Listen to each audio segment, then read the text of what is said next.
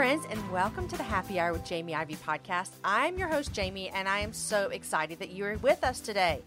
Every week, I invite a girlfriend to join me on the show, and we chat about the big things in life, the little things in life, and everything in between. Guys, today's show is brought to you by a new sponsor, and one we're very excited to welcome to the Happy Hour, and that is Audible. They've even given me my very own show link, audible.com/JamieIvy.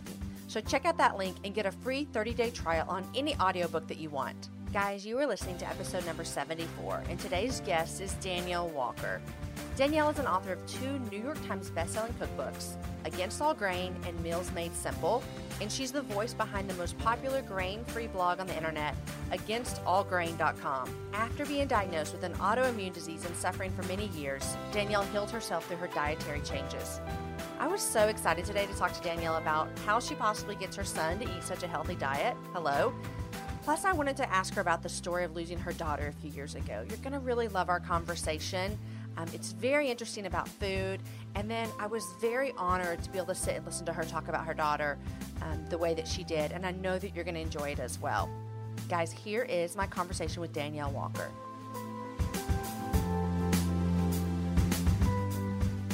Hi, Danielle. Hi, Jamie. How are you? I'm doing great. How are you? Good.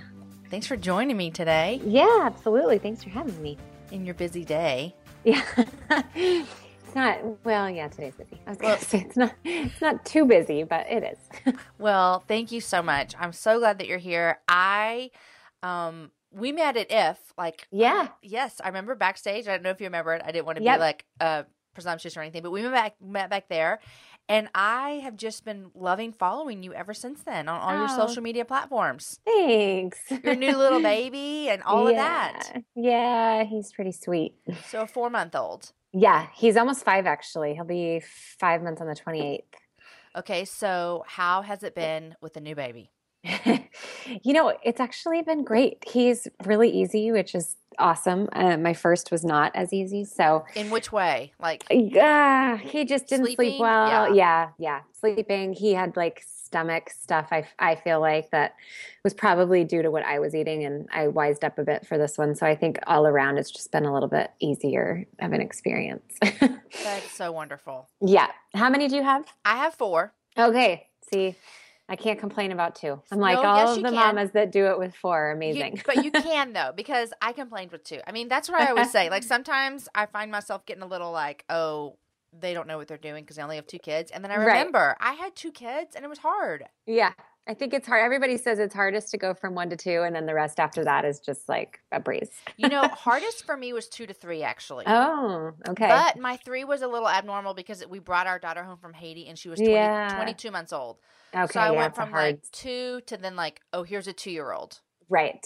Yes. And that's a hard stage as it is. So I think that added to my transitional hardness. Yeah. Yeah, definitely. So my oldest just turned 12. Oh. And I literally, I was holding him yesterday, not holding him like a baby, but I was hugging him. And I said, I can't believe I have a 12-year-old. I just don't even understand how that happened, that I have a 12-year-old. Yeah. Yeah, no, that's crazy. I know. I can't even think about that. I was talking to my son, Asher, who is 5, yesterday about, we were talking about driving.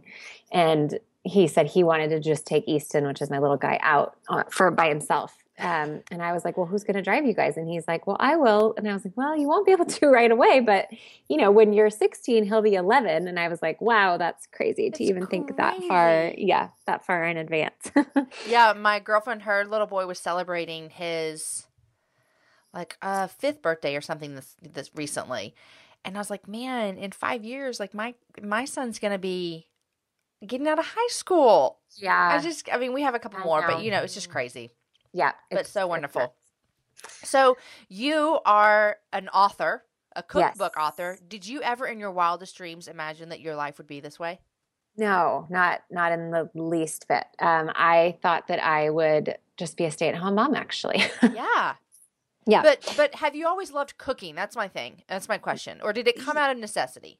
It came mostly out of necessity. I mean, I cooked. Yeah, I definitely cooked. My grandmother was a huge, she still is. She's still alive. Cooked for so many people in my family and just always had big gatherings. And so she's Italian, that side of the family. So I definitely learned from that. And then my other grandmother was German. And so she cooked and my mom got some of that. So yeah, I grew up cooking, but not much more than kind of some standard simple recipes, or casseroles and things like that.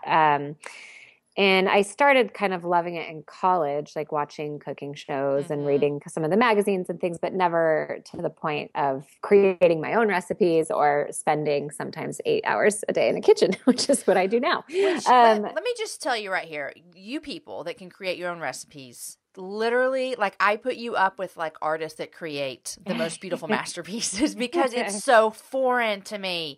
Like my husband, just the other day, you're going to think this is hilarious because I was like, hey, I'm going to make a roast. And he goes, okay. And I was like, I don't have a recipe. He's like, well, just put a bunch of, just put a bunch of stuff in there. I'm like, well, how much? And he's like, I don't know, just put a bunch. And he can do that. He'll just come in and he'll look in the fridge and I'll be like, we're dying. We have no food. We have to go out to eat. And then he presents this beautiful meal that I just don't know how y'all do it. Yeah, it is a creative, a creative side. I think I consider myself a creative, just like you said, like an artist. So it takes a lot of practice. I think there were quite a few things when I first started that were fairly inedible that I had this like great idea, in my head that just didn't really play out as well as I thought. And we ate it all still. And I started so many dinners with like, I'm so sorry, but you're eating this because it's expensive and I'm not throwing it away. And that's what I made. So there you go. Yep. And that's it. And we don't have time to do anything else, but it's definitely been a process. But yeah, it really was out of necessity. I was diagnosed with an autoimmune disease when I was 22. And I did a bunch of the medications and, all sorts of things, and it wasn't working. And I looked and found that diet could help. And so really it was that I didn't want to feel deprived and eat a bunch of bland food for the rest of my life. And so it kind of was the catalyst of getting me into the kitchen and creating things that were every bit as good as the food that I had to give up. And so that's really where the love came from. And then it continued to be fueled by, knowing that my recipes were helping hundreds of thousands of people, and that without them, those recipes, those people might feel deprived, and I didn't want anybody to feel deprived. And so that's kind of where the love of cooking has come from. Okay. So you were diagnosed when you were 22 Mm-hmm. and without me blatantly asking you how old you are, how long ago was that? I am 30. I've got so 8 years 2 weeks ago. left of being 30. So I'll hold on to that. Which was 30 a big deal for you, by the way? No, not at all. It wasn't for me either. I'm kind of an old soul, to be honest. And so even in college, my friends were like in their 30s already. And my husband and I just have always kind of had older friends. So I've always kind of wanted to be 30. Like I feel like when I was 16, I was like, I can't wait till I'm just 30 and I'm out of high school. And yeah, so no, it was not a big deal at all for me, honestly. You know what was a bigger deal for me, Danielle, than 30? Was 36. Oh, because it's like you're past Because you're past it. It's like you're no longer like, oh, I'm like this young, hip, mid-30 mom. Now I'm like, I'm 2.5 years away from 40. And I don't care. I don't care. Like, it doesn't bother me, but it just has a different tone. Like, I don't know what it was. No, 30, I was newly pregnant with my son when I turned 30, like a month pregnant or 2 months or however long it was. And there's just a lot going on with my business and my family and home life. And so it was kind of an exciting year, actually. It was like a turning of a page for me that I was excited about. I was ready to kind of leave my 20s in the past because my 20s were kind of difficult. So I was excited. I'm like 30 means it's a new, a new decade. It's a whole new decade. There's so much ahead of you. Yeah. Yes, exactly. Okay. So you were diagnosed at 22 and then you thought, I don't want to eat all this food, and so not all this bad food, but you just like your options were probably limited. And so you were like, hey, I want to make pumpkin bread that I can eat. Exactly. Yeah. So I found, very, very long story short, over a few years, started researching it on my own and kind of took matters into my own hands, to be quite honest, because all of my doctors were telling me that diet couldn't cure, cause, prevent any of it. And so when I started finding online that there were people that had used it, it was mostly just testimonials and things online, no actual studies. And so I started just digging in and found out that I really had to go paleo, which most people are kind of familiar with. Back then, that was like an unheard of word. Yeah. I would say I would just become familiar with that word in the past like 3 or 4 years. Yeah, exactly. So it was very new. Even gluten-free at that time was still on kind of, just starting to become a little bit more prevalent, and people were just starting to become more aware of celiac. And so it was definitely kind of a scary time of just not really understanding and trying to learn the ins and outs of food. Until then, I just enjoyed food. Right. It was like put in front of me. It was like I ate it. I didn't really care necessarily where it came from or what it was made with, and so it was like learning how to read labels and going out to dinner and understanding that there could potentially be gluten in the salad dressing or in the soy sauce. Like all those little hidden things. Yeah. So it really was a time of transition of just becoming kind of my own advocate and having to really pay attention to what I was eating because I noticed such a huge difference. And so essentially, in a nutshell, I had to cut out grains, dairy, beans, and anything processed. So Which is that basically what paleo is? Yeah, that's Okay. that's pretty much exactly what paleo is. And at that time, again, it was like I didn't do it because it was paleo. I did a whole series of kind of elimination diet, and that's just pretty much what it ended up looking like was paleo. And so from there, it just kind of started, growing. And now there's obviously a ton of books and blogs and people out there that are doing it. And it's just continually amazes me, honestly, how many people are being helped with it, which that's my question that I have for you as well. So my mom has had celiac for like 25 years. She's had it forever. And so she's been this gluten-free lifestyle for a long time. But just recently, I would say within the past, probably 6 years, her options have opened. And she loves to come visit us in Austin because nearly every restaurant in Austin has a gluten-free menu. It's amazing. Austin is amazing for gluten-free and paleo. It's it's incredible. I can't wait to get back there for to go and explore more. Are you coming this year? Yeah. Yay, I'll see you again. Yep, I'll be there. And when this airs, actually, it'll be in 2 days. So there you go. There you go. But my question for you is, do you feel this pressure, not pressure, because a lot of people would maybe try what you're doing. Do you feel this pressure to help people, or have you taken that off yourself? I would, it's been a struggle, honestly, because when I first started my social media sites, like Facebook mostly, I just had no idea how big it would grow and all of the other ones now. And yeah, I do because, I remember being kind of desperate and reaching out and emailing to different people that I found online just to try to, first of all, just hear you're going to be okay. And to also hear, yes, you can enjoy food. And then all the little nuances of just what did you do and how did you do it? And, how long did it take? And so I get thousands of emails and, thousands and thousands of comments daily. And for a while, it was a huge stressor for me. And I'd be up late at night after my oldest would go to bed and be sitting on the couch, just answering emails and questions for hours on end. And it was too much for me. And autoimmune disease can actually really be fueled by stress. The flare. Yes, by stress. And so it was one of those things where I really had to take a step back and just be like, I cannot save the world. That's not my doing. Yeah. And I can't, be there to answer every single question. But what I can do is I can put out as much material as possible on my blog and through my books that people can try to reference and go back to. And, so I don't run a practice where I can visit with people one-on-one and get tailored advice, as much as I would love to. And so, yeah, it is a little bit of a kind of stress point for me, but at the same time, it's so rewarding to hear people's stories. I just posted something today again about diet, and just to go through quickly, I haven't had a chance to really read them, but to go through and read just the hundreds of comments of people that are, finding health, all different ailments, not necessarily just what I have.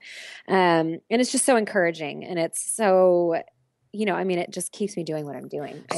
So Danielle, why do you think there's this gap between the medical community and this? Or is there? Or am I just reading into that? No, there totally is. Okay. Although it's getting better, honestly. And it depends where you live. I think definitely in the Midwest and southern states here in the U.S., I think it's a little bit lagging, but it's starting to get there. I think there's such a hesitance for some reason to look into diet, which I don't get. Obviously there's all the conspiracies. Right. Into them, but because that'll spark huge debates. But I saw probably 6 or 7 different specialists in the Bay Area of top doctors, at some of the teaching hospitals, and none of them they won't suggest it.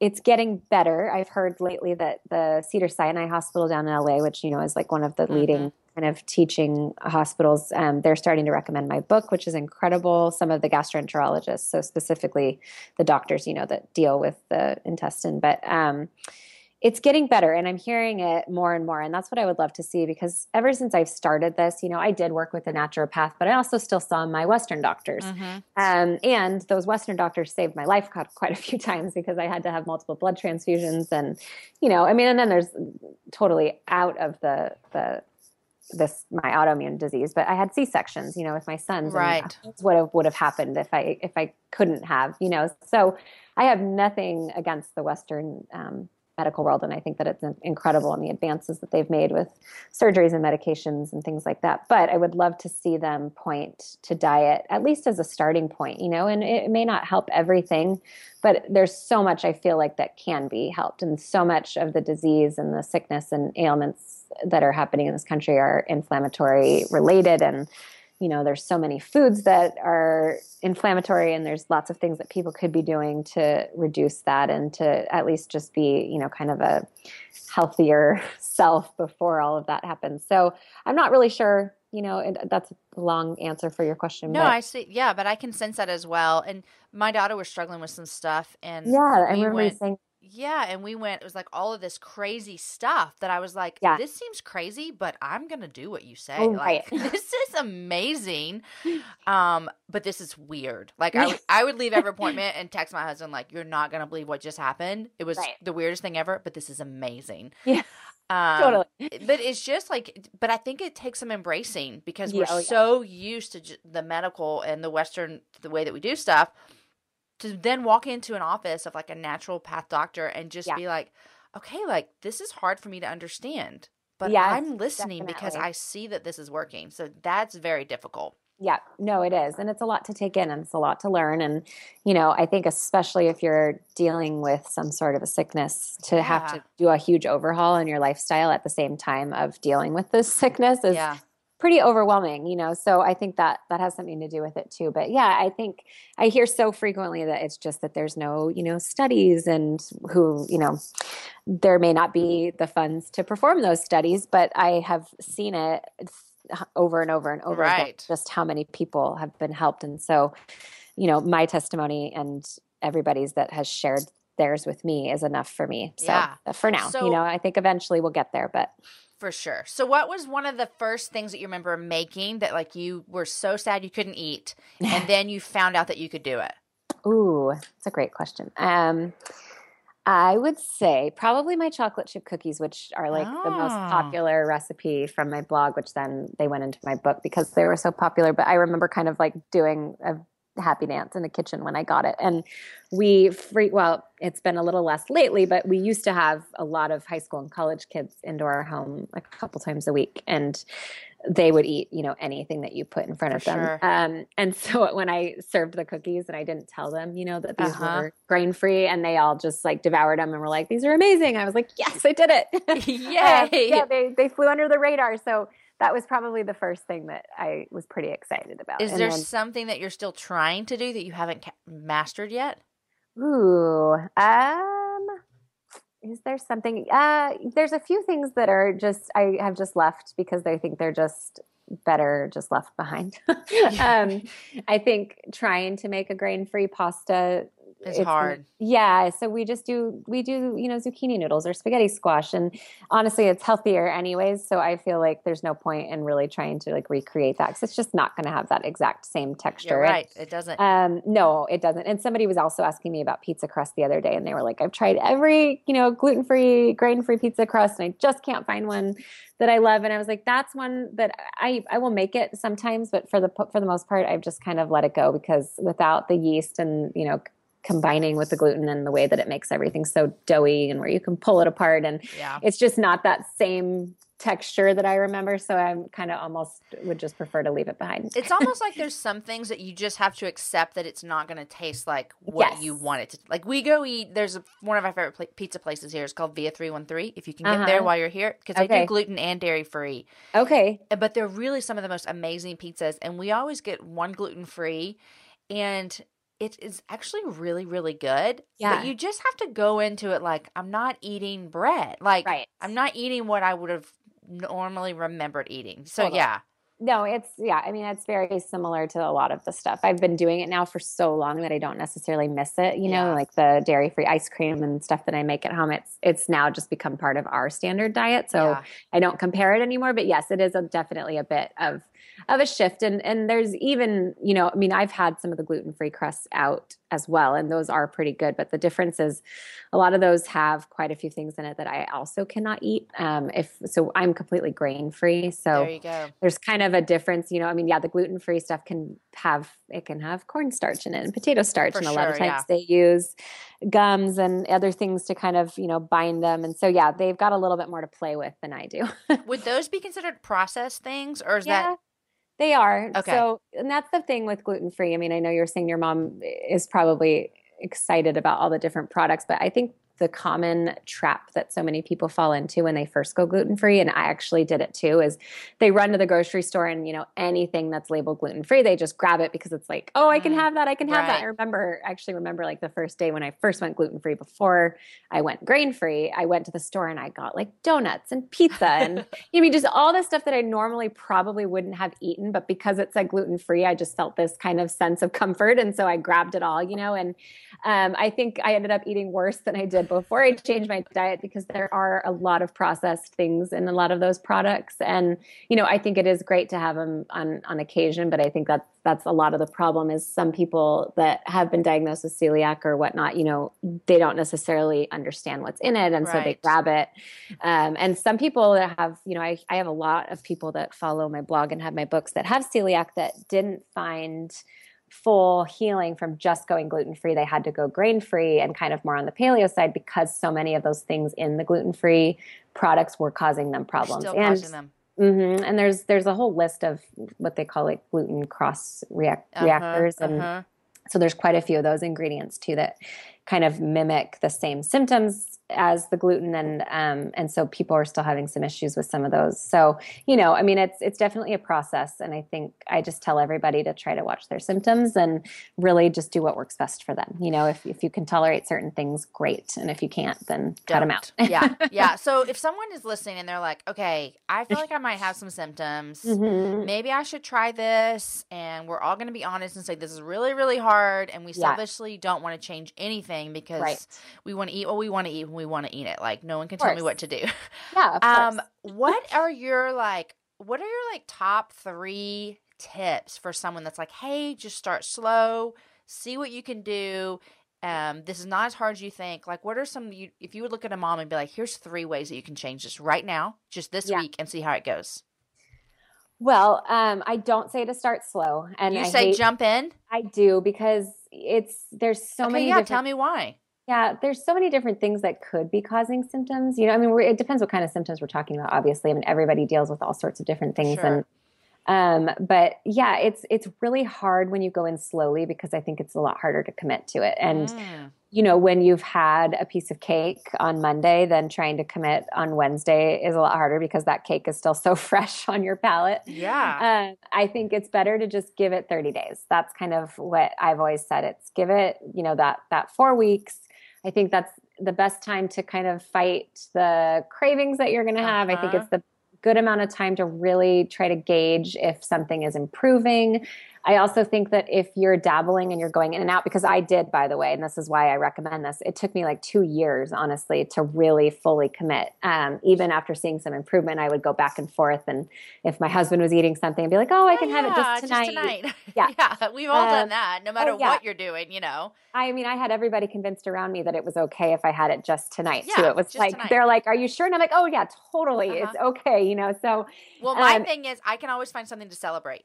Yes. Like, oh, we should be so excited. You had such a great day at school. Like, let's celebrate. Get ice cream. Yeah. Yes. No, I know. I'm the exact same way. So do you think that's why this the whole 30 thing works so well for people is because they're really jumping in. They're not taking it slow and they're committing to 30 days. Yeah. And the whole 30 is an amazing program anyways, just that it really teaches you kind of about the crutches that a lot of people have with food and, different kind of emotional aspects of it. And so theirs won't even allow my grain-free cookies. So, I mean, this is like 30 days of hardcore paleo. It is hardcore. I did Whole 30 last year. Yeah, it's tough, but I think it is good. And I think it really makes you, I mean, even I'm doing one right now, actually.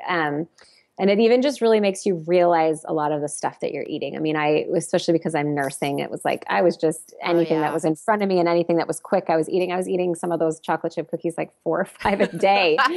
And so it just made me step back and be like, okay, I am not eating enough vegetables in my daily meals. You know, I am way too much, even though this is better for you baked goods, there's still treats. And, you know, so it was good for me even just to take a step back and really more just focus. And it hasn't been perfect. And I've, you know, had a few things here and there, but just that I'm looking at it a little bit in more detail of like, okay, this is what I'm eating during the day. So yeah, I do. I think that that's a helpful thing, is just having this commitment, you know, having a timeline of saying, okay, after 30 days, you know, I'll reevaluate and I'll see kind of if things have worked. I would say the second tip is during that time is to keep a food journal, especially if you really are dealing with some specific symptoms. And it took me a really long time to do it, honestly, because I was so overwhelmed, and my husband Ryan just kept saying, keep a food journal, keep a food journal. And I was like, I don't want to, it's too much, you know? And I was like, I don't want to be, it's like keeping track of calories. I was like, I don't want to be writing it all down. It's stressful and it's overwhelming and it kind of creates anxiety. But honestly, it was really great once I started doing it, because if I woke up one morning and my stomach hurt, you know, or I got a migraine or whatever, it was like, oh, what did I eat last night? And I was able to start looking back through it and kind of see this correlation of, okay, I had this, you know, this day, and within 12 hours, I was having the same symptom type of a thing.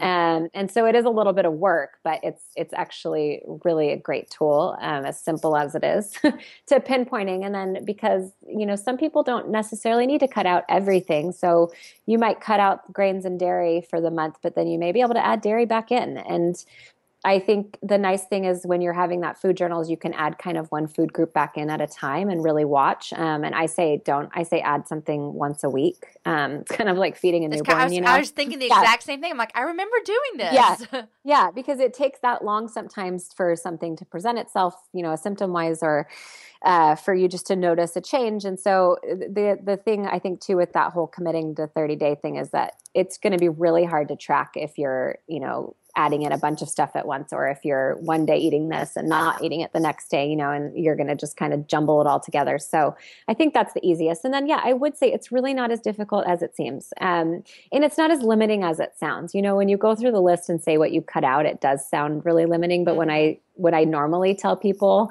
and is what I can eat, you know, so I can eat grass-fed and pasture-raised poultry and meats, and I can eat vegetables and fruits and seeds and nuts and berries, you know, so I'm like, you really can eat a lot. And especially if you look through my books, you'll find that you really can, you know, still enjoy a lot of food. Oh, if you just follow you on Instagram, you're like, you're eating a lot of amazing stuff. Yeah. I actually think I think I eat better because I focus on it a little bit more, and it's important to me. And I really, you know, try to play with textures and flavors and spices and herbs and just things to make it really exciting. And it also forced me to kind of venture out into different cuisines and try, you know, other food. And so, yeah, I would say don't let it overwhelm you. You know, if you need to start slowly and just kind of have the same few things for the first few weeks just to make it easy.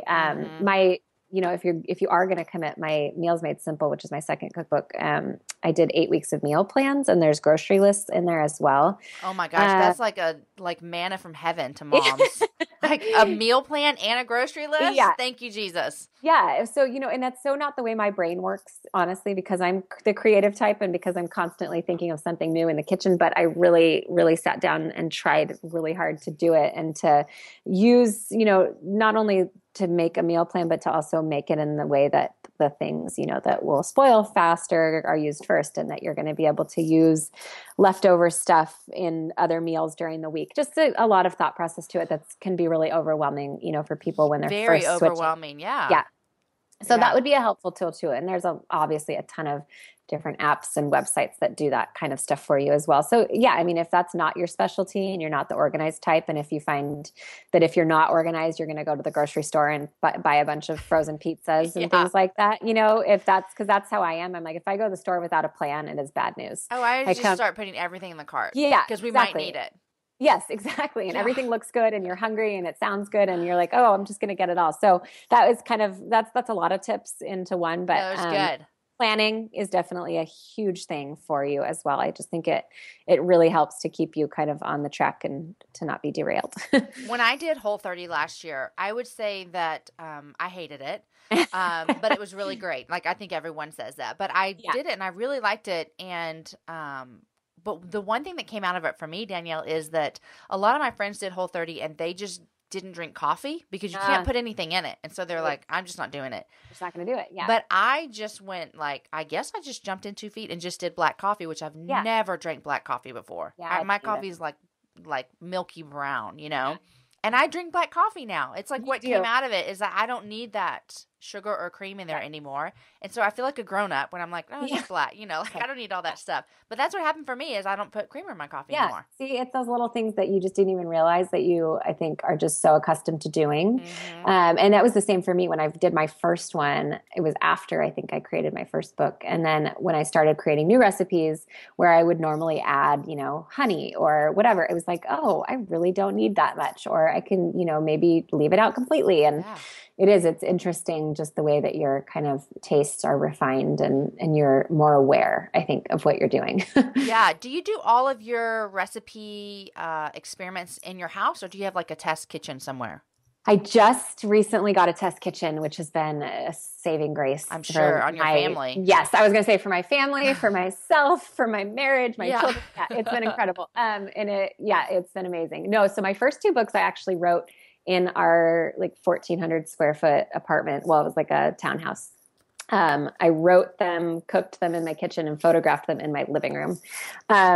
And that was my blog as well. So I'm currently writing my 3rd print cookbook, and it has been like night and day of the experience. That is such a change for you because you can almost separate. Because I'm sure you had a hard time, especially because you're doing something that actually could provide something for your family, like a meal. Yes. Yeah. And separating work from like I'm cooking for my family was so hard, I'm sure. Yes, it definitely was. And I still do. I mean, pretty much everything I make, unless it's a massive failure, we still eat. Or if I've done like an entire day of dessert recipe testing, and, you know, it's not really dinner, but I bring it in from the test kitchen every night. I mean, that's what we eat. But it was just this big overlapping thing. And especially in my earlier days where I didn't know how to photograph, I would sometimes make my husband wait for dinner for like an hour and a half while I tried to get a good picture of it, which was like this massive point of contention in our marriage. I can imagine.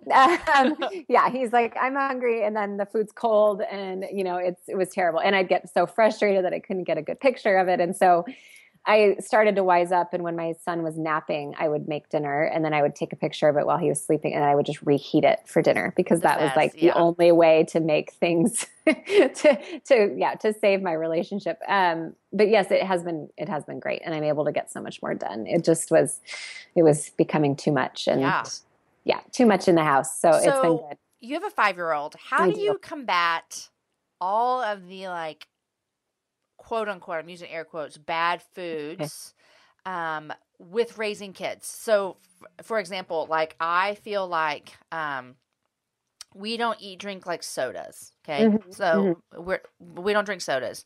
Yeah. And so it's hard for me when like my kids see other kids drinking sodas or other parents giving their kids sodas. I don't think they're bad parents. We just choose not to do that. How do you help that with your son? We're just starting to get into that because he's starting to notice. Yeah, and you know, I mean, thankfully he has been raised for the most part this way. It was probably when he was about 2 that I kind of was like, oh, okay, if I'm, you know, eating this way, I should probably have him eating this way as well. Yeah. And so I shifted him over. And so really, I mean, he knows spaghetti squash and he knows zucchini noodles. Occasionally he knows like brown rice. He's, you know, has had brown rice noodles. He's not fully paleo or grain-free. He's gluten-free. But yeah, I sent him with different snacks at school and he takes his lunch. And I was worried at first when he started preschool that he would feel kind of left out. But he actually loved it. He was like, I get, you know, my mom's snacks that he's seen me make. And he kind of felt special about it. And he's funny because he'll turn down pretty much anything that's offered to him at school, which I somewhat feel bad about. But then also I'm like, good for you. That's awesome. But, you know, I definitely have noticed recently at birthday parties, because we've had quite a few for some kids in his class lately, that he almost was in tears the other day when I was suggesting that he didn't eat the cupcake or the cake because it was a regular, wheat flour one. And so then when we left, I had a conversation with him in the car, and I was like, "Hey, bud, I let him have one because like he's not nearly as affected as I am." Yeah. And I was like, "So that gluten affects mommy's tummy, and we've noticed that it can make yours hurt, and it makes daddy's hurt. And I understand that you wanted to have that cupcake. So how about what if we bring you a cupcake to the party next time that's gluten free?" And he was like, "Great!" Like he's like, "I get to pick my own flavor," and I was like, "Yeah, yeah, whatever." So that to him is great. Now, I don't know if that's going to be embarrassing or, make him feel ostracized when he's like 9 or 10 and he's trying to like fit in with the cool kids. But as of right now, that's the way we're doing it. So we'll see. I think I'm trying to just give him as much kind of information and as much as I can to just have him understand what the kind of food is that we eat and why we don't eat some of the other, junk food. And then hopefully he'll make those decisions himself. And I'm sure he will go, with a friend or at some point, and he's probably going to totally binge on it all. And hopefully he'll come home and he'll throw up or something. And then I can show him.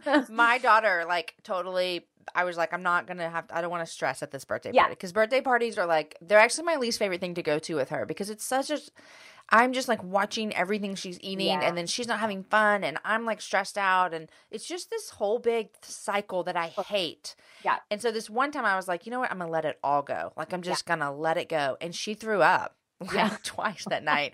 And I was so happy. And I wasn't just happy that she threw up, but I was happy that she actually had like a connection in her brain where she was like, I did this and it resulted in this. And she still remembers that. Now, my 12-year-old told me on Sunday he had 7 donuts at church. So I'm failing majorly. But we don't ever buy donuts because I'm like, why would you need a donut? It has no health value to you. Right. But the backfire is that when they go to church, they eat 7. Yes.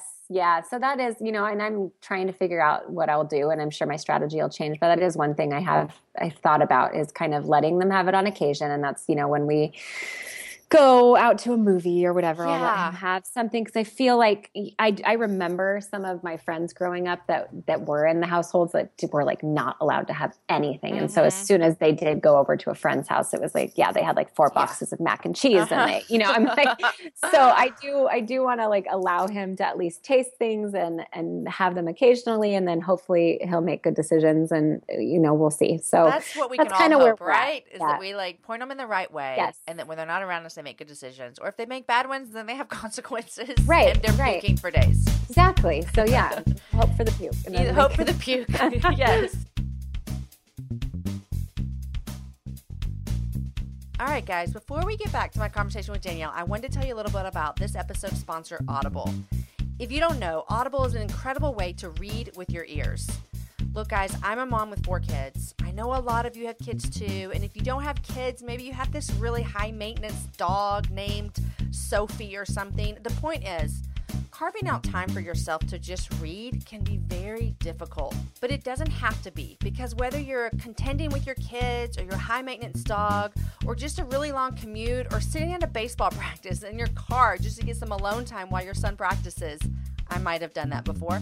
Audible is the perfect antidote to help you get your reading fix in. You can choose from Audible's gigantic selection of audiobooks, and right now, the good people at Audible want to give you listeners of the Happy Hour a free 30-day trial. That's right, guys, 30 days for free. All you guys have to do is go to the link I've set up for you. It is audible.com/Jamie Ivey. Again, that's audible.com/Jamie Ivey. Go to that link and start your free trial and harmonize your reading life with your real life. So many of our guests that have been on the Happy Hour have books over at Audible. Guys, go check it out. Get those books in because you know what I always say, readers are leaders. Okay, anyhow, guys, audible.com/Jamie Ivey. Okay, guys, back to my conversation with Danielle.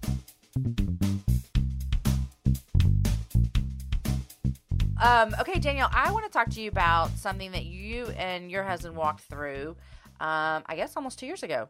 A year and a half ago was when your daughter passed away. Yes. So I don't really know a lot of your story, so this is going to be firsthand for me as well. But can you kind of tell me what happened in the summer of 2014? Yeah. So I went to I was like 21 weeks. So I was a little late, but, 'cause with your second Yeah. pregnancy, you just kind of throw it all out the window. Oh yeah. So I might Just have actually wait. been My fourth kid's 22. like the tooth fairy doesn't even come anymore. Like it's just gone. We had our first tooth fairy visit last night, actually. Oh.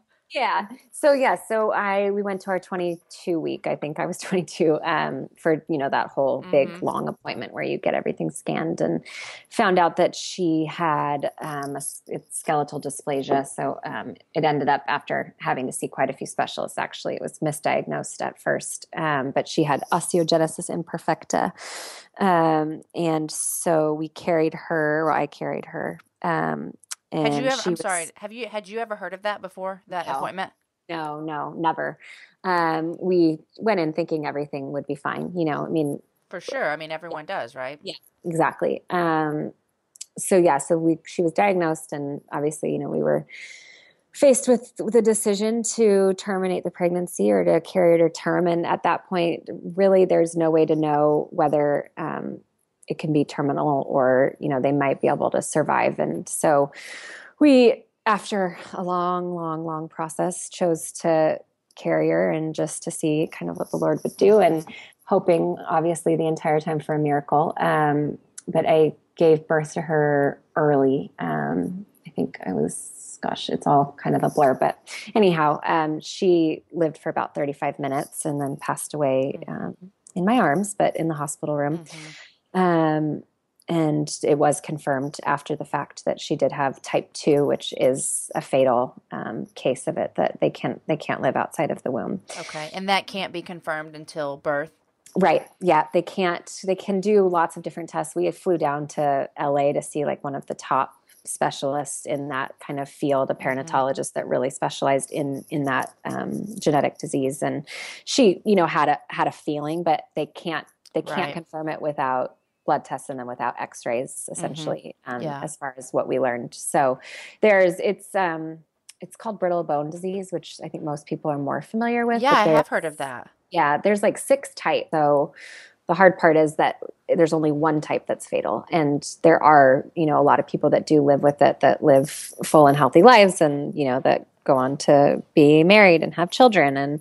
And so it was just this kind of unknown for us, and was excruciating. So you went to that 22-week appointment. Was your husband with you? Oh yeah. Okay. Which is crazy. He had a appendicitis like 3 days before my appointment, and he almost didn't come with me because he was still like barely able to get out of bed. And I was going to have my mom go with me, and he ended up dragging himself out of bed like in his pajamas, barely able to you're so stand. grateful for. Oh my gosh, yeah. I mean, obviously, it was, he got out of bed for a reason, but it was I was very, very grateful that he was there with me for it. Yeah. So the doctor tells you this news. I mean, and it's like the most devastating thing that you could hear, because you just go in thinking, I mean, was this like a time when you're going to find out the sex of your baby? Is that what this appointment? Yeah. Well, no, we actually knew, because we went in early, because I'm like a total type A. I think we found out at like 14 weeks. Okay. So you knew that you had this baby girl. Yeah. And this was an ultrasound. And then can you just tell me like those next, 10 weeks or 12 weeks from when you found that out to when you actually gave birth? Yeah. Like what were some of the, like, obviously there's a lot of obvious hard things, but what were some of those like things that that we can't even imagine that you would have to walk through? Like just me listening and our listeners. Yeah. It's hard to understand the fact that you're pregnant, and that one of the highest possibilities is when you birth this baby is that they will not live. Like, how do you walk through those 10 weeks with that? Oh. It was a process for us, and it went back and forth, honestly. I think my initial reaction was to try to disconnect. And it was, I think, just kind of that innate just thing of not wanting to be hurt, obviously. Like self-protection. Yeah. And it was just kind of trying not to think about it, and, trying not to, just not connect with her, and trying, kind of like purposely not wanting to talk to her, and not wanting to sit and feel her kicks, because it was like, the more I get connected, the harder it's going to be. And then as we started to go through that process, and kind of, I mean, honestly, weighing out the pros and cons, if you will, of what our decisions were. We just were like, okay, you know, we don't know how long we're going to have with her. And so at this point, then the only thing we can do is just enjoy the time that we have. And that was a hard decision, but it was, you know, whether she does get to live on earth with us or she doesn't, at least we want to have some sort of memories of her. And so we packed up the family and we took them to Disneyland, you know, and I would sing worship songs to her every night and read and just, all those things, you know, the things that you can do. We'd sit, and as hard as it was, you know, we'd sit and my husband would feel her kick, and we just tried as hard as we could to take in every moment because we just didn't know, you know, what the outcome would be. And what I didn't want was to regret, you know, if she did pass right away, to regret that I didn't get to experience my pregnancy with her and that I didn't, you know, get to bond with her because that just felt unfair to her and unfair to me. And I knew that, you know, while she would most likely not be here, I couldn't live the rest of my life with regrets, because then that would affect how I was as a mother to Asher and to any future kids I had. It would affect, you know, what kind of a wife I was if I was constantly living with regrets of, you know, both really, about whether or not I connected with her, and then also our decision to carry her to term. I just knew that I know the kind of person I am, and I knew that it would completely eat at me for the rest of my life if I did live with any regrets. And so I kind of had to just make this commitment of, okay, I need to do everything in my power to not have any regrets. And that way I can be present and I cannot be, you know, filled with depression and sadness and wishing that things were different for the rest of my life, because that's not fair to the people that are here, you know? So that was kind of, it sounds really easy as I say it now, because I am a little farther out and I've done a lot of writing about it for my blog and for different websites and things like that. And so it's a lot easier to say it now than it is, and that it actually was. Sure. Yeah. And that's, you know, I mean, that's not just I'm not a courageous person who has all the faith in the world that just says like, I'm going to do this. It was so much back and forth. And still, honestly, I'm still processing. I mean, who has become one of my good friends who you know as well is Angie Smith. And we actually met because of our daughters. I read her book when I was still pregnant. And we connected before you knew or after? After. Okay. After. I read her book and like sobbed on the treadmill. I mean, I was the crazy woman at the Y sobbing. Yeah. Yeah. So no, it was, we announced my pregnancy to my whole, you know, social media world because that's what you do. Yeah. And Right. because I had a book coming out at the same time. A lot of stuff. Yeah. Yeah. You know, I mean, when you don't think anything is going to happen, it's just a safe thing to do. And so, and your work is online a lot. So it's just kind of, it wasn't odd. It's just kind of my whole life is, you know, and so when we found out that she was diagnosed with this, we kind of went back and forth and we're like, okay, do we say something? Do we just wait until we find out what happens? And then we just do a post of like, you know, she passed away and there's no answers and there's going to be a lot of questions. And so we chose to just bring in my community and just let them know that she was diagnosed and that we had chosen to carry her. And through that, you know, I got this incredible outpouring of support and obviously some criticism as well, because what's the internet without criticism? Exactly. I was going to say, surely. Yeah. But just so many people writing in and telling me of their experiences and, you know, just all sorts of things. And one of the things that I had so many people recommend her book. And I was not familiar with her or taught at that point. And so I read it and sobbed. And, you know, when you're saying, are you glad that you read that?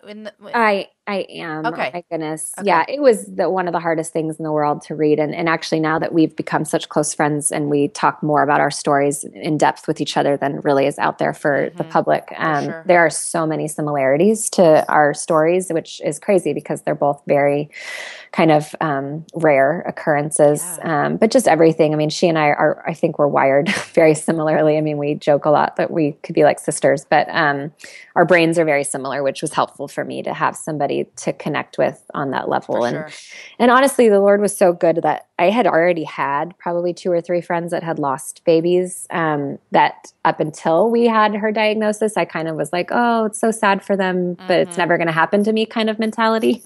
And I had this respect for them, and understood that they went through something, but I didn't know them when they were going through it. So that's also a bit different. It was kind of after the fact. Yeah. But it was just really incredible to have women that had experienced a similar loss, because honestly, a child loss is like none other. I mean, I've lost family and, have gone through obviously my disease, and, I've definitely been through my fair share of trials, but this was like nothing I could have ever imagined. And her book for me, because like I said, I am a type A and a planner, it was good for me, as hard as it was, but it was good for me to read all of those things that I didn't expect. So, I mean, without going into too much detail, because you should read her book. But I've also read about or written about my experiences, but just the things that you don't think about, like the having to hand your child over to the nurses, and say your final goodbyes.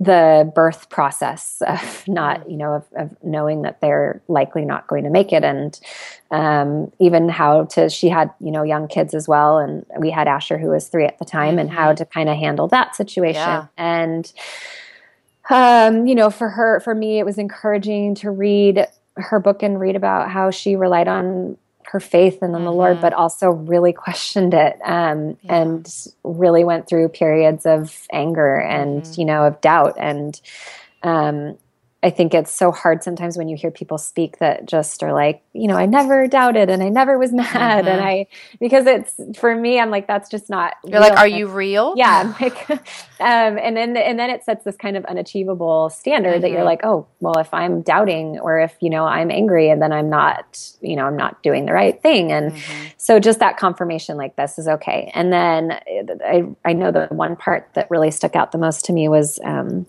when she wrote about having to go to the cemetery while she was still pregnant, or it might've been right after, I think, and pick out, a plot and pick out a gravestone. And that's stuff that I have never had to do for anybody. I still have, my parents alive. And so I've never, that was something that I don't think I would have ever even thought about. And it would have really hit me like from left field if I wouldn't have read it, honestly. And then it would have been one more thing that just like brought me down to my knees. And so it was good to just, even though obviously everybody's experience are different, it was just good to kind of know to expect a few things. And just to be like, okay, this is going to happen and this is going to happen. And, I may deal with it differently, but at least that I know that it's coming. And it's like that with all kinds of things in our lives. Like when we look at someone and being like, okay, you've been before here, whether it would be cancer or losing a child or losing a husband, like to look at those people and be like, okay, I want to know your story and I want to hear your story because I don't know what this looks like. Like I've never done this before, Right. Yeah. Yeah, exactly. It is. It's, I think, community and having people that you can connect with is huge. I mean, some of my closest friends now are women who have lost babies. And, whether they were friends from before or friends that I met afterwards, which it's just so heartbreaking how many women, and especially honestly, how many women of faith have lost babies. And, I know that it's kind of that similar thing of, my husband always says, like, when you're about to buy a car, you see that same car on the road like a billion times. All of a sudden. Yeah. And so obviously I've put myself out there in my story. And so these people have come into my life for that reason. But it's just been incredible. And to be honest, some of the friends that we had from before we lost Ayla, we don't really connect with that much anymore. And it's not anything against them. And it's not, they didn't do anything wrong or anything like that. It just has been harder to have that deep connection and relationship with them since then, because we just really kind of focused on a very small group of people that we felt safe with. And it was a good year, honestly, that I didn't really want to see anybody. That there were like a couple safe people that I wanted to be around, and anybody else, either it was too many triggers or they just didn't get it, and it wasn't their fault that they didn't get it, but I just couldn't be around them because they didn't get it. For sure. And so, it's been, that book was amazing. And my relationship with her has been, incredible. And we're still, we still see each other all the time now and have become really great friends, and a couple other women, along the way. And then even there's been a couple women that have been put into my life over the last year or so that have just experienced child loss now. And to look back and see the way that they came into my life and be like, oh my goodness, we had no idea back then that my story would even affect you. Sure. And now I've been able to, really be there for them. And so that's been pretty amazing as well. So that's wonderful. I just know that there are people listening that have walked in this road in some form or fashion that are just nodding their head like, yes, I get it. Totally. Okay, so I always ask my guests 2 questions, but I have one more question for you before we get to the questions I always ask them. One more question to finish out this.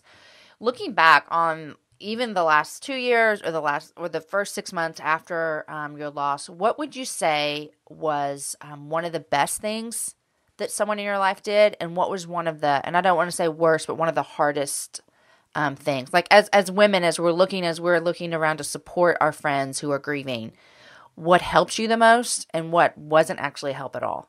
Oh gosh. There's so many. I didn't even prep you for this one. No, well, there's so many for that. There's a list that goes around online actually about grieving moms and like 10 things not to say to them. And I can nod my head to all of them. And it's well-meaning people, I would say some of the comments that people said that were trying to be helpful, like, oh, you're young, you can have more kids, or, right. Mm-hmm. Some even really close family members that were kind of, in not so many words, were like, when are you going to be okay? Or the pressure that I felt to attend baby showers or to, be happy for people that were in my life that were also expecting, and kind of the pressure. Yeah. I mean, I think the biggest thing is to not have expectations. That's good. Yeah. Because there's no right way to grieve, and there's no timeline, and everybody does it differently. And I think there's a lot of people that do want to know the answers, and I wanted to. I'm like, when am I going to be okay? Yeah. When am I going to be able to go through a day without crying? When am I going to, when will I be okay? Yeah. And so I think a lot of people put expectations on you of like, oh, it's been a couple months, you should be okay by now. Or even when I announced my pregnancy with Easton, it was actually a really hard day for me because I waited. I mean, we waited for like 3 months to announce it and made sure that, everything was okay. And also just because I kind of just wanted to be in it myself for a little while. Yeah, for sure.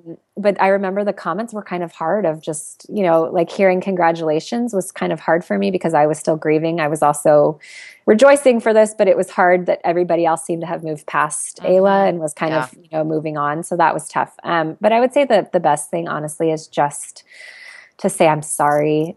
Is there anything I can do for you? A hug. Don't try to have the answers. Don't try to say, oh, it's must be God's purpose for her, because I'm like, or like, oh, think about how many lives, she's going to touch now that she's up in heaven, or God needed her in heaven. Those types of things. I'm like, no, I don't want to hear that right now. Maybe that's the case, but all I want is for my little girl to be here with me. And, those things, as much as they're just trying to comfort you, they really hurt. Yeah. Yeah. I remember I read Mary Beth Chapman's book, and I can't think of the name of it right now. But she lost a child. Right. And she talked about and I'm sure that Angie mentioned this too, but Mary Beth talked about like just her thoughts of like going, why? Like, why does it have to be our family to do this? I don't care if I want my daughter back. Yes. Like, that's all I want. Yes. I don't care about anything else except for I want my daughter back. And it made me even realize, like, as someone who hasn't walked through that I'm sure that I will, the odds are pretty high that one of my friends will lose somebody. Right. May that be a husband or a mom or a friend or something. And it made me realize, just remember, like, whatever, like, truths about God's word that I do stand on and believe, those just they're not like the first thing that you throw out at someone, right? And so I think that really helped me as like, just be like, okay, be a friend to this person and really just sit and be like, this sucks. Yeah. This is like the worst thing ever. Totally. I hate exactly this. What you need. I hate that, you know, No, yeah, that's exactly what you need. It's really hard when when scripture's thrown at you, or, you know, when somebody else's story is thrown at me. I mean, I can echo that sentiment. I've come to a place now where I can look at my disease and be grateful for it, because it's helped, you know, so many millions of people. And so I'm grateful for that. And I've, you know, even gone so far to say, like, I'm actually grateful that I have it, because I wouldn't be doing this. And there is a redemptive piece to that. But with her, and, you know, I mean, it sounds terrible, but I'm like, help people in another way. Yeah, I know. Yeah. Why this? Give me my daughter and help them some other way, you know, use some other medium to do it. Yeah. And that's kind of that. I feel like that's kind of going to always be, you know, my sentiment. And I think one other thing is, what's been hard. And I've talked to quite a few moms that have had babies after loss, and that all agree is, don't call the next baby a redemption, because that next baby's not payment for the one that I lost. You know, it's an incredible gift and a miracle, but I don't see redemption for losing her on this side of heaven. Because there's nothing that can make it worth it. You know, there's nothing that makes losing her worth it. Yeah. But I will see that obviously at some point. But. Yeah. Like Easton's not like this, like makeup for what? No. Yeah. No. Not at all. And people, I think, assume that. Like, I even had one person that, you know, more of a acquaintance, but was just like, how are you doing, after I announced that I was pregnant with Easton? And I was like, yeah, it's still hard. And she's like, oh, I didn't realize that it's still hard. I thought everything was okay now that you're pregnant again. And I'm like, no, it's not. You know, I still lost a child. Yeah. And it's not, you know, I mean, it's not at their fault. It's just, I think a lot of people do see it as this, like, once you have another baby, then it just is all better. And yeah, there's nothing that changes. I mean, we still miss her every bit as much. And we still wish she was here every bit as much. And, you know, obviously now we want Easton here too. I want all of my kids. All of them, all three of them. Yeah. Well, thanks for sharing that. Thanks for being vulnerable about that. I'm sure that it's not an easy thing to talk about. So thank you for sharing that with me. Okay. Yeah, here's what I always ask my guests. I ask them two things. Number one, what are you reading? And number two, what are three things that you're loving that you have to tell your girlfriends about? So you pick where you want to start. Okay, so I'm a terrible reader. Awful. Right now I'm currently reading my manuscript. Well, that's like necessity. I was going to say like a million times, so I really don't have time to read much else, because we're going through editing. I was reading For the Love, Jen's book. Yes. I've gotten through like chapter 5 and then had to stop because I don't have any more brain power to read, and I fall asleep every time I read it, because I also have a 5-month-old that has made me sleep deprived. Exactly. So, and then I'm reading like parenting books, because, you know, like sleep parenting books. That's what we do. Yes. Yeah. So, you know, I mean, in terms of like light reading, that is actually something that will fill me up. I'm not doing much of that at the moment. When does your book come out? I didn't even ask you that. When's your next book? It doesn't come out until September. Okay. September. Yeah. Okay. Yeah, September. So, and it's we haven't quite announced everything about it, but I can say that it's a celebrations book. So there's, you know, you want to say something right here on the happy hour that hasn't been said. Well, that's what I'm saying. Nobody's heard that it's a celebrations kind of holiday book. I love this. This is like breaking news. Yeah, it is breaking news just for you. Okay, so celebration holidays around September. That's going to be awesome. Mm-hmm. Yeah, so that's it's pretty exciting. I'm actually very, very excited about this book. Awesome. I think it's one of my best yet. Yay! Yeah. Okay, so what are 3 things you're loving? Oh gosh, 3 things that I'm loving. Sleep. No, I think I'm like enjoying just the small things right now. I have really, for some reason, started liking tea at night, just to relax me. I've really enjoyed my time of going to get a manicure. Usually it was like more of a thing where I just would go in and do it, and I hated it 'cause I needed to have them look nice or something. Now I'm just like, I'm going to take this 30 minutes and with no kids, and I am going to enjoy every second of it. It's the small things, for real. It is. Yeah. It is. And chocolate, because I just always love chocolate. Ah. Do you drink a tea, like a sleepy time tea or something? Right now, I've actually been drinking the mother's milk tea, because I'm trying to pump extra. And so my first cup of it, I was like, I don't like this. It kind of tastes like licorice. But now it's kind of the soothing thing that I look forward to every night. So that's what I've been drinking lately. Otherwise, I'm typically like a mint tea type of a girl. But I've heard that can reduce milk production. So I've given that one up. But I don't drink tea that often, but one time I thought I was making my sleepy time tea, and I was actually making Smooth Move. Have you ever taken that?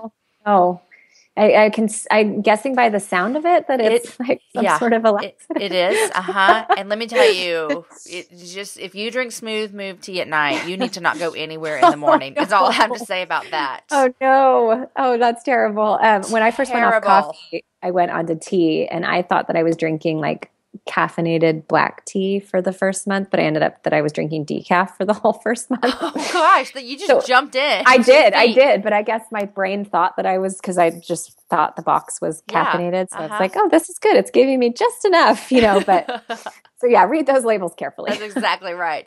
Okay. And tea. I had another guest that loves tea. I've actually had two other guests that love tea. That's so funny. I need to drink. I just like iced tea from Sonic. Yeah. Unsweet iced tea is what I love. I was going to say, is that sweet tea? Oh, no, I don't drink sweet tea. Even though I live in Texas, which is the South, I've never liked sweet tea. It's too sweet for me. Yeah, it's very sweet. I've only had it, I think, once, and it was kind of makes you like you get that little thing behind your jaw where you're like, ugh. Yeah. Yeah. But some people love it. Tired for the rest of the day. Exactly. Well, Danielle, I look forward to seeing you at DIF. Yeah, me too. I'm excited. I went back and forth a billion times about going, honestly, because I've got so much going on, but I can't miss it. I'm glad you're coming. And so I will see you there. And thank you for coming on the happy hour. Yeah, thank you for having me. So much fun. Okay, thanks. Guys, wasn't that just a fabulous chat with Danielle? I loved hearing about how she took matters into her own hands, and she refused to let a diagnosis define her in a negative way. And her grace in the face of heartache with losing her daughter was so inspiring. Thank you so much, Danielle, for sharing your story with us. As usual, any books that we talked about on the Happy Hour, you're going to be able to find at jamieivey.com/happyhourbooks. Also, if there's any links that we listed, you're going to be able to find those over at jamieivey.com as well. I want to thank another one of our sponsors, Prep Dish. You guys are loving Prep Dish, and I just want to thank them because they're continuing to support the happy hour. Prep Dish is a healthy, subscription-based meal planning service. So every week, you're going to receive an email. It's going to contain a few things. It's going to contain a grocery list and instructions for prepping your meals ahead of time. So then, these meals are also healthy. Did I mention that? There's a paleo option, if that's what you're looking for. There's a gluten-free option. They can even be kind of fabricated to fit the whole 30, because I know a lot of you are doing that. What you're going to do is you're going to take about 2 to 3 hours and meal prep. You can do this on a Sunday after church. You can do this on a Monday after work. Whatever you want to do, 2 to 3 hours of meal prep. And then you have your meals ready to go for the rest of the week. And guys, I cannot tell you what a lifesaver this is. But not only is it a lifesaver, but they're giving you delicious meals. We're not talking like gluten-free mac and cheese here. We're talking smoky paprika chicken legs with roasted carrots, parsnips and fennel, or turkey and zucchini lasagna. Guys, those are good meals that they're helping you prepare for your family. Allison, who's the head of Prep Dish, and she's a chef, she's offering you listeners a special rate of $4 for the first month.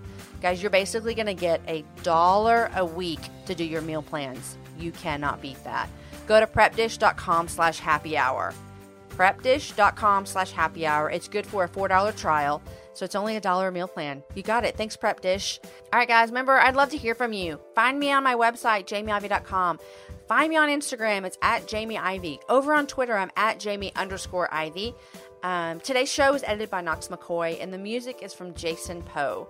Next week, my guest is Liz Bohannon. She's the founder of Seiko Designs, and we chatted about how she ended up in Uganda with nowhere to live and her time on one of my family's favorite TV shows, Shark Tank.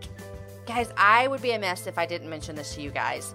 You guys did something amazing this week. I told y'all that we were going to have a live happy hour in my backyard with my husband cooking pork tacos, and you guys showed up and told me that you're really excited about this. I put tickets on sale Monday. 50 tickets gone in under 3 hours. So I thought I can have more of you at my house. And so on Tuesday at 7 a.m., more tickets. 50 tickets sold out in like 12 minutes. Guys, you guys are amazing, and you love the happy hour, and I love that you love the happy hour. So 100 of you are coming to my house to hang out with some of my friends and eat my food that my husband made. I'm so excited. Guys, I want you to tweet me. Use the hashtag #TheHappyHourLive and tell me where you're coming from. It's going to be a super fun party. Now, if you're listening and you're like, wah, wah, I missed out. No worries, guys. We're going to do this again, I promise. All right, friends, enjoy your week. Share the show with a girlfriend and have a happy hour with a friend. I'll see you next week with Liz Bohannon.